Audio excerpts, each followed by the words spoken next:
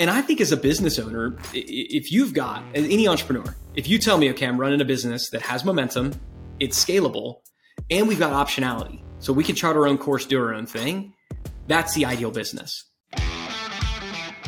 How much more successful would you be if you had lunch once a week with insanely successful entrepreneurs who share their biggest secrets on how they think and achieve success? Grab your seat at the table, because this is Business Lunch with Roland Frasier and Ryan Deiss. Welcome to another episode of Business Lunch. And today's a snackable episode with Roland where he's going to get into some more tactical strategies that you can start using to live a rich and happy life. If this is the first snackable episode you're hearing, I'd encourage you to go back and listen to some of the other episodes that Roland has put out. And if you want to get notified every time we release a new episode, go to the new businesslunchpodcast.com website and we'll send you detailed notes along with every episode. That's businesslunchpodcast.com, www.businesslunchpodcast.com, and you can sign up for the free email newsletter where you'll be able to get all the highlights and resources from the episodes. Hey everybody, welcome to Business Lunch. We are excited to be here with you today, and I, Roland Frasier, and your wonderful co-host, Ryan Deiss, are here to talk about all the things that we might chat about over a lunch, some of it relating to business. So Ryan, what would you like to chat about today? What do you think? So we just wrapped our quarterly board meeting for all of our Founders Board members.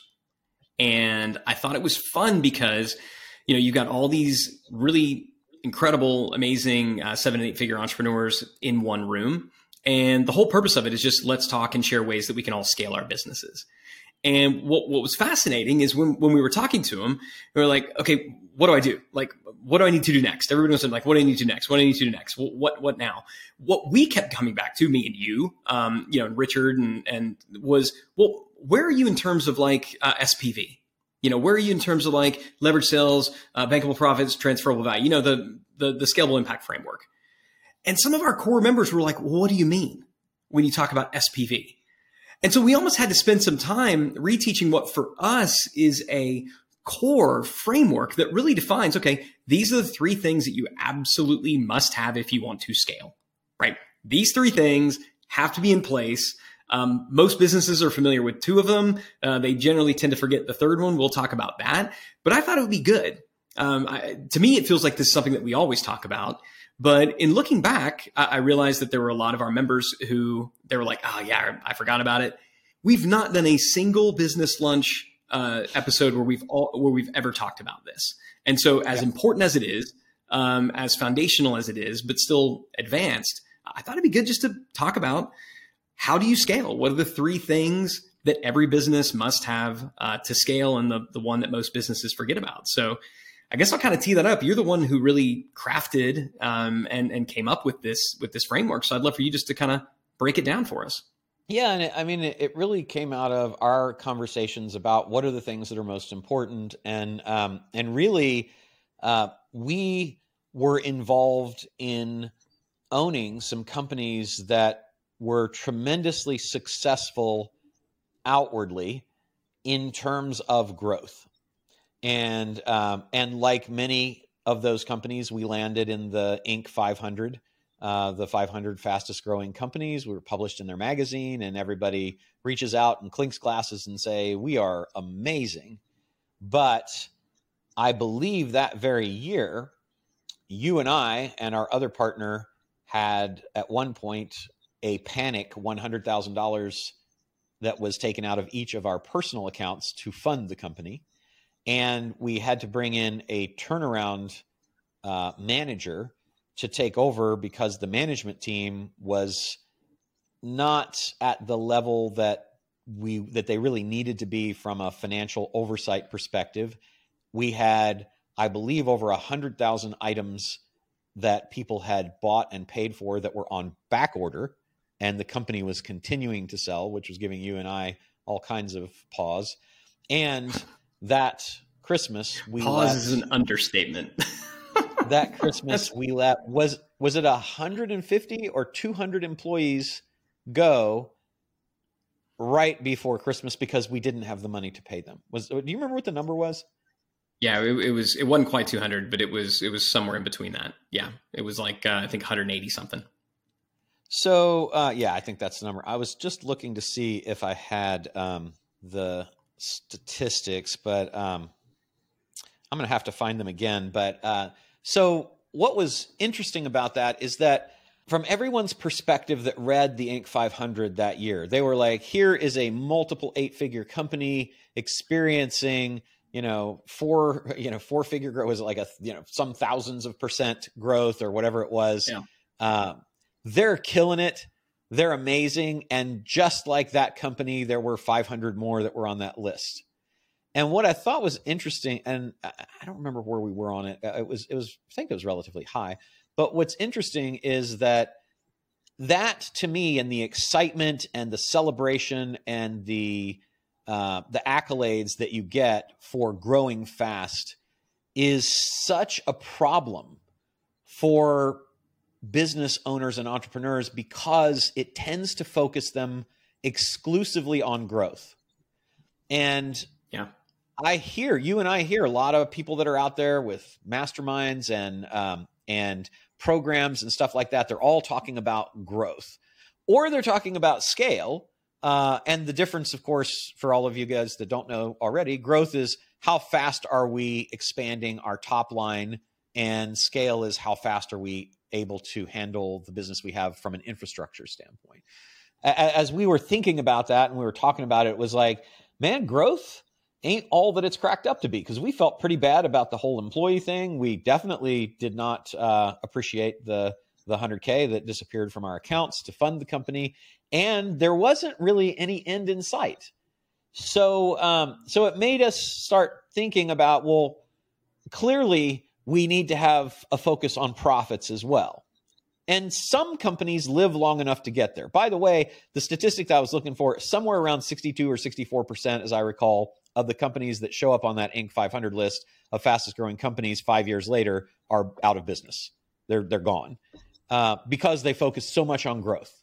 So growth alone without profits really doesn't do it for us. And so we talked about that you really need to focus on both. And you guys all might be saying, oh, well, duh, right? But no, not duh. Right. So many startups don't get to profitability and go out of business. So many companies that were on the Inc. 500 list that grew the fastest of all the companies didn't get to stay around.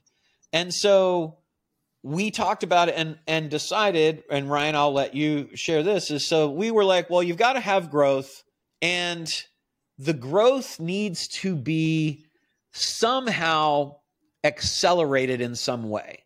And so we decided that it's not just growth you want leverage growth.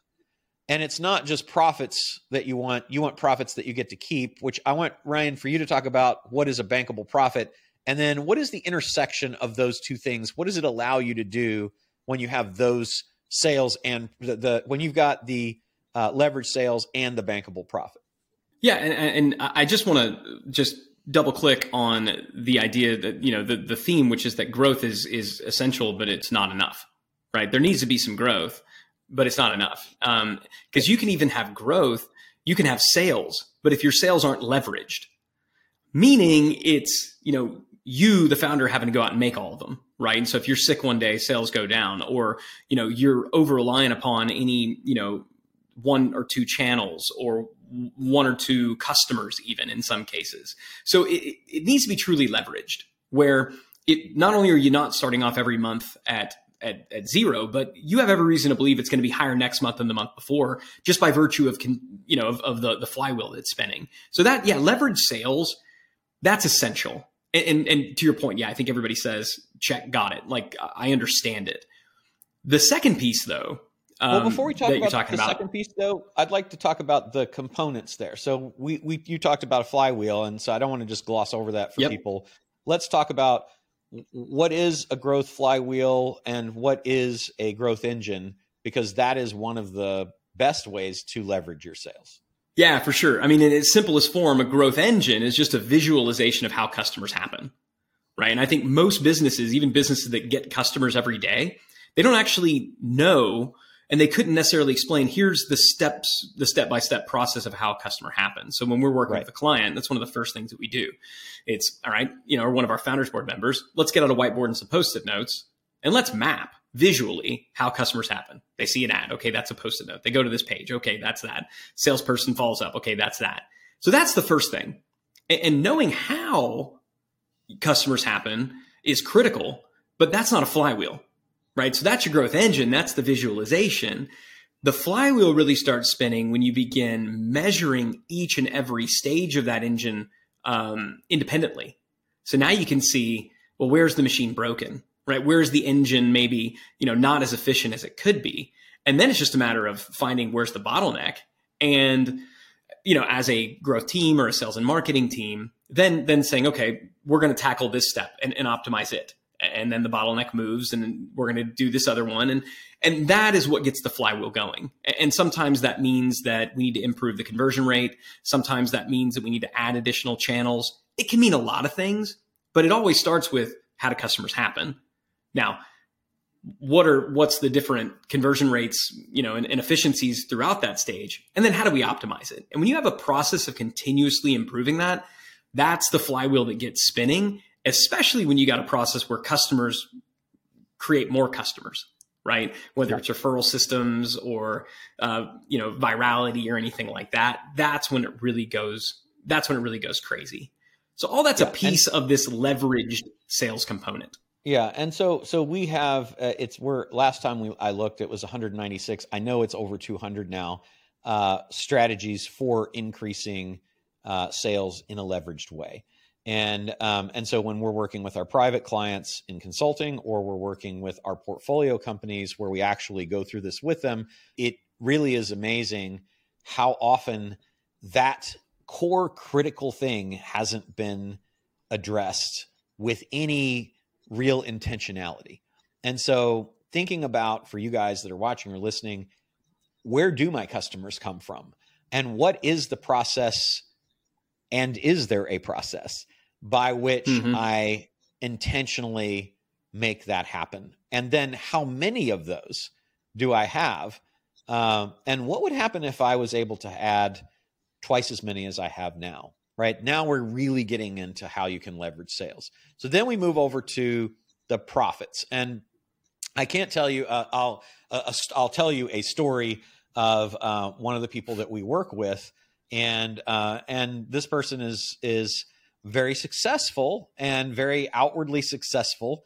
And yet when you kind of get to know them, and you guys might have found this with lots of entrepreneurs, particularly if you're in the online space at all, you see this quite a bit. There's a lot of outward flexing financially and success wise, and a lot of talk about how well people are doing.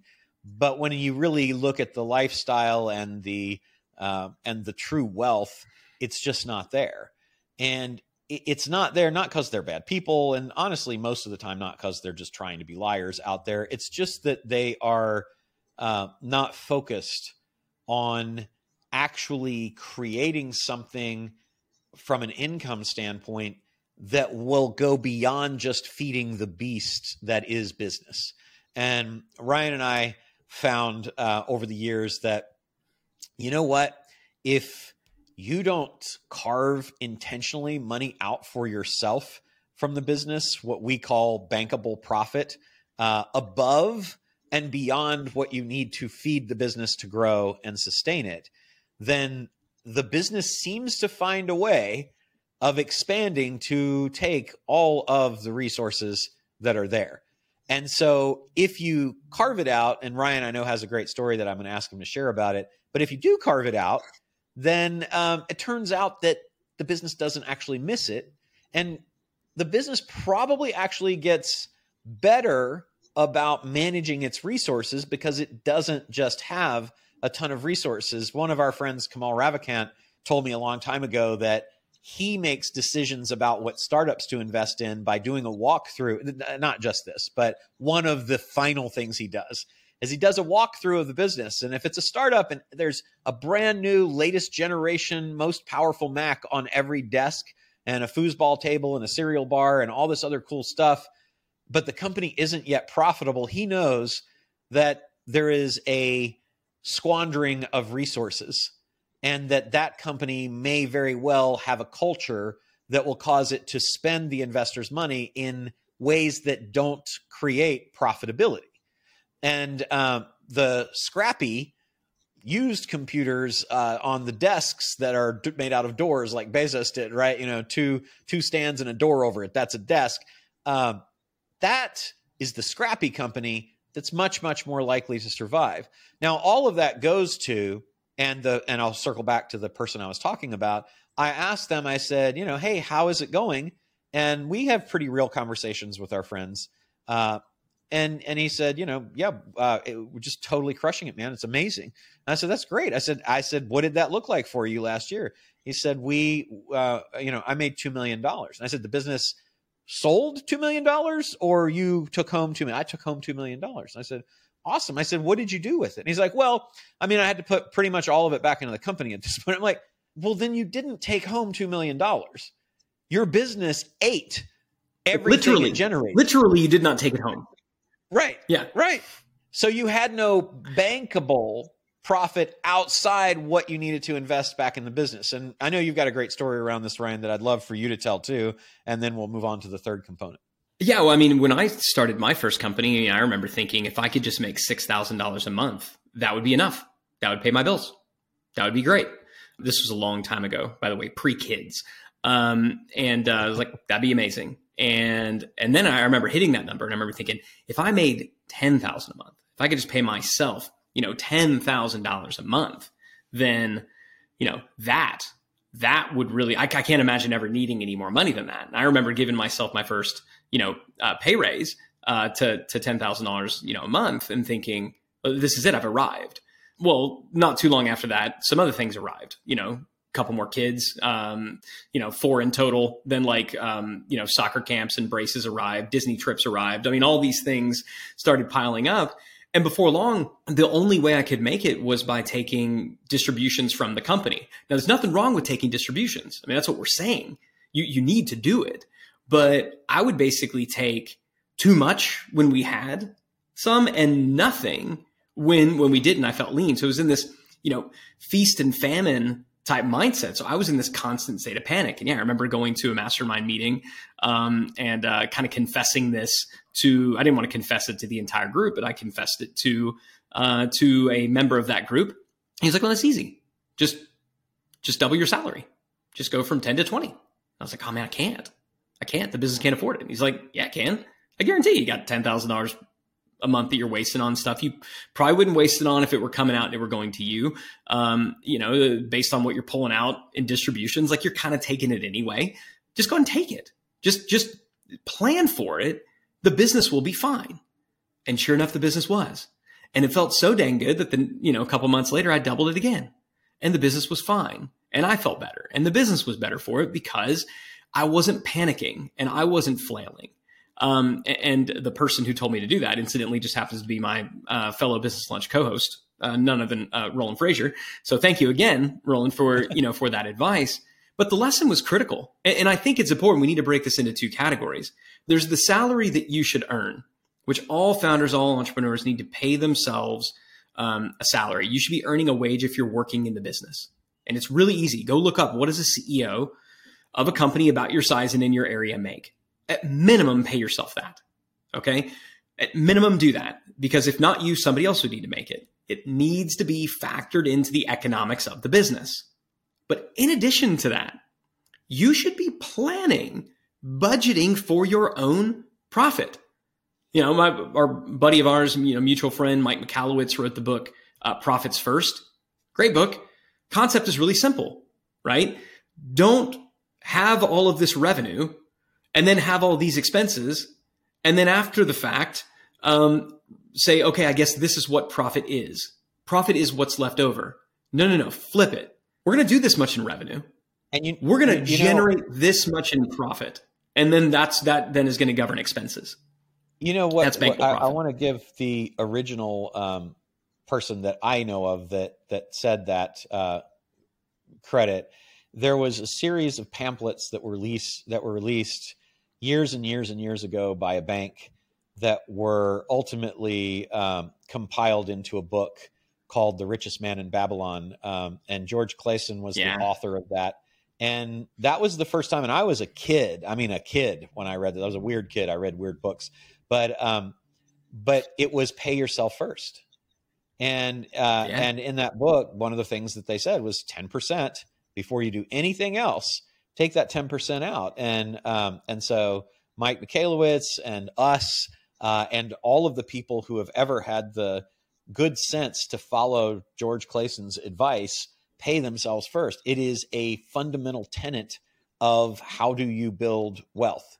And so the theory in personal finance is that if you don't pay yourself first, the world will find things for you to spend money on. It might be the challenges that we face, the water heater or washing machine you have to replace that was working just fine a few days ago, or it might be the shiny objects that we tend to fill up our lives with.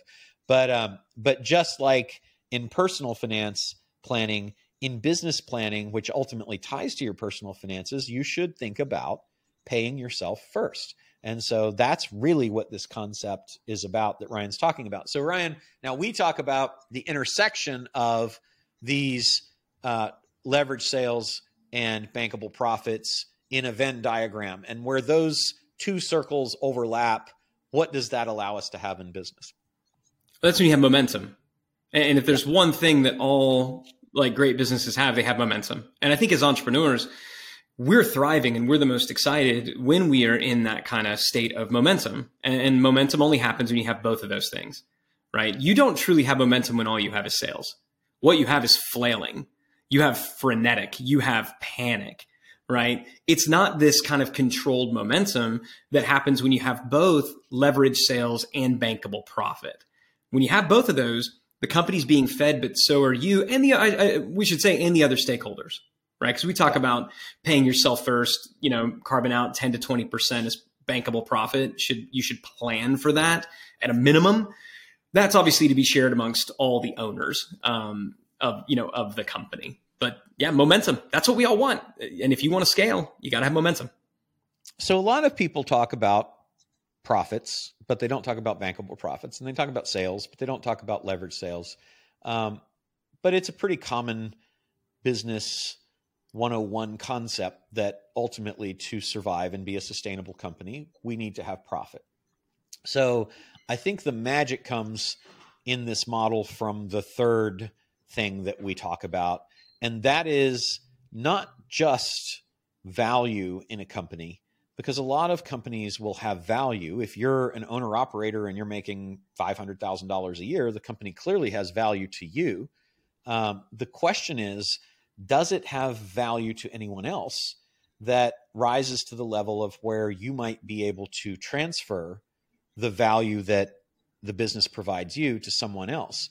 And when you do, it's pretty magical, because the way that business transfers work is that they sell for multiples, typically of either, most common, the profit of the business, which can take a couple of forms, or a multiple of the revenue of the business, which might be an annual recurring revenue or just straight out revenue. And there are formulas that really convert back and forth between revenue and profit multiples.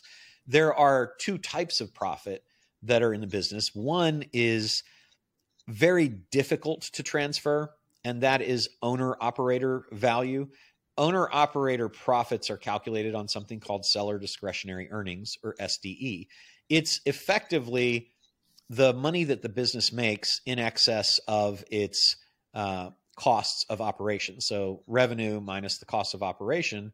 And then we also are going to add back all those things that most creative entrepreneurs are adding as deductions for tax purposes that reduce profits so they pay less taxes, but aren't really critical to the operations of the business. So the trip to Disneyland for the entire family, the Tesla payment that you just would love to have that Tesla, but it's not really delivering things or anything like that, and so on and so forth, maybe even your cell phones or things like that. So we add that back, and that gives us SDE. If we have EBITDA, then that's the earnings before interest, taxes, earnings before interest, taxes, depreciation, and amortization, that is for a business that is not owner operated. So because it's not owner operated, we anticipate typically, although it's not always true, that those personalized expenses aren't really in there. And so we've got these, but basically both of those work out to profits. But the owner operated business is worth significantly less because there's a lot more risk that owner operator who's essential to the business is maybe going to have something that causes them to not be there anymore. It could be death, could be disability, could be a lack of interest, could be a lot of things, right? So the market for people to buy that is significantly less than for a professionally managed business where you can bring in anybody at any time who has management skills to run the business because it's got operating systems and such that allow it to be not necessary for the owner to be there. So what we add to the profitability and the sales is this idea of transferable value. And when you get transferable value, that creates two additional overlap points that I'll let Ryan talk about. But the three together, sales that are leveraged, profits that are bankable, and value that is transferable, create this SPV, the sales profit value model, that really is the overarching framework for all of the things that we do and how we run our businesses. And so, Ryan, will you talk a little bit about the intersection of those other circles and the other things that they provide? And then what does that ultimately get us? Yeah. So we talked about how the intersection of leverage sales and bankable profit is momentum, right? You got to have momentum. But if you have leverage sales and transferable value, which you just talked about, that's when you're what we would define as scalable. You are able to scale. Right? Because yes, you need to have leverage sales to scale, but you also need to have transferable value because oftentimes these companies, all of the value rests in the founder. And so it can only, I think Lee Iacocca had a quote and he said, business moves at the speed of the boss. And he didn't necessarily mean it as a compliment, right? And this is especially true in a lot of entrepreneurial organizations where because the value creation process, whether it's getting new customers or serving new customers, coming up with new ideas, all of the value creation is done by the owner. And so not only is the value of the business not transferable to somebody else, it hasn't even been transferred throughout the organization. And so it can't scale because it's limited by the owner, by the founder. But if you have leverage sales and transferable value, you're now scalable. The capacity is there. If you have bankable profit and transferable value, now you have my favorite thing in the world, which is options. You got optionality. Because if you think about it, you're profitable, but you're also sellable because you have transferable value. So what this means is you could raise capital or not. Maybe you want to raise capital, but you don't need to because you're profitable. You could reinvest if you want to. You could go and get debt or not. It'd be fairly easy to get debt because you're profitable, which banks want. And you've got solid IP that if they needed to foreclose, it's not just somebody else there. You could sell or not. And I think as a business owner, if you've got any entrepreneur, if you tell me, okay, I'm running a business that has momentum, it's scalable, and we've got optionality, so we can chart our own course, do our own thing, that's the ideal business. And at that point, whatever impact we want to achieve is scalable. Whatever exit I might want as an owner, whether it's exiting the day-to-day or, exiting the org chart and having somebody else come in, or exiting it completely, selling it completely, I can achieve my ideal exit. All of those things, those desired end results that every entrepreneur wants are made possible by the combination of, and that's critical, the combination of leverage sales, bankable profit, transferable value. And so that's why we talk about it all the time. And it's a beautiful framework because you could look at it at any point in time and say, do I feel like a hamster on a wheel? Do I feel like every month I'm starting over at zero? Well, you're lacking leverage sales. Do I feel kind of like this toothless chihuahua, like I'm all bark, no bite? Okay, well, you probably are lacking profitability. Maybe you need to take more money out of the company. Or do I feel like, and I want you to talk about this, Roland, I feel like the dancing bear, because I think this is where a lot of founders come in, right? I feel like the dancing bear. Bear's big, bear's powerful, bear is scary, but bear stops dancing, bear doesn't get paid. You're lacking in transferable value. It's so easy when you have this framework, not easy, simple when you have this framework, to be able to pinpoint and say, what needs to be my focus this month, this quarter? More leverage sales, more bankable profit, more transferable value. I think it's helpful. Can you talk though? Because what we find when we work with entrepreneurs, it is that third bit, the transferable value that most forget about. Everybody at least intuits that they need sales and profit. Transferable value is the one that everybody seems to forget about. And so that's why we talk about this. They're like, oh, I'm the dancing bear. Can you talk about what it means to be the dancing bear and how to not be the dancing bear maybe? Yeah, sure. I think, and that came out of a conversation that Tony Robbins was having about his book launch for the Money Master the Game book.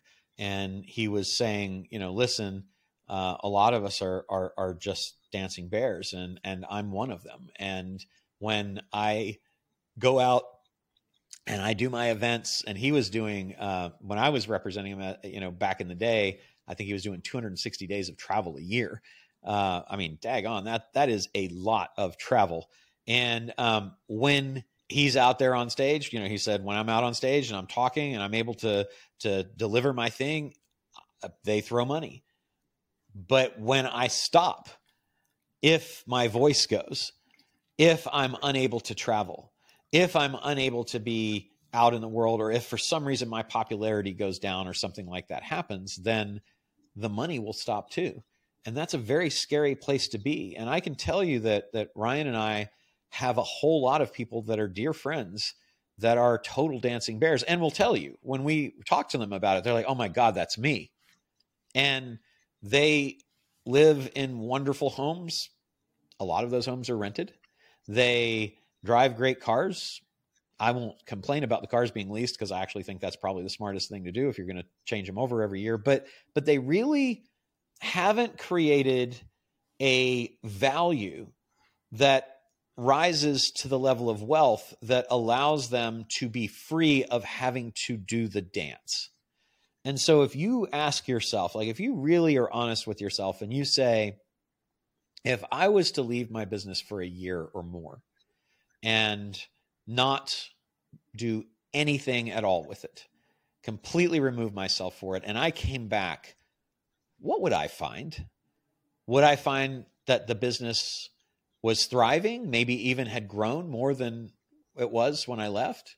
Or would I find that it's not even there anymore? And that's a pretty significant question to ask yourself, because if the answer is that it wouldn't be there, or it would be a lot less than it was, then you are a dancing bear.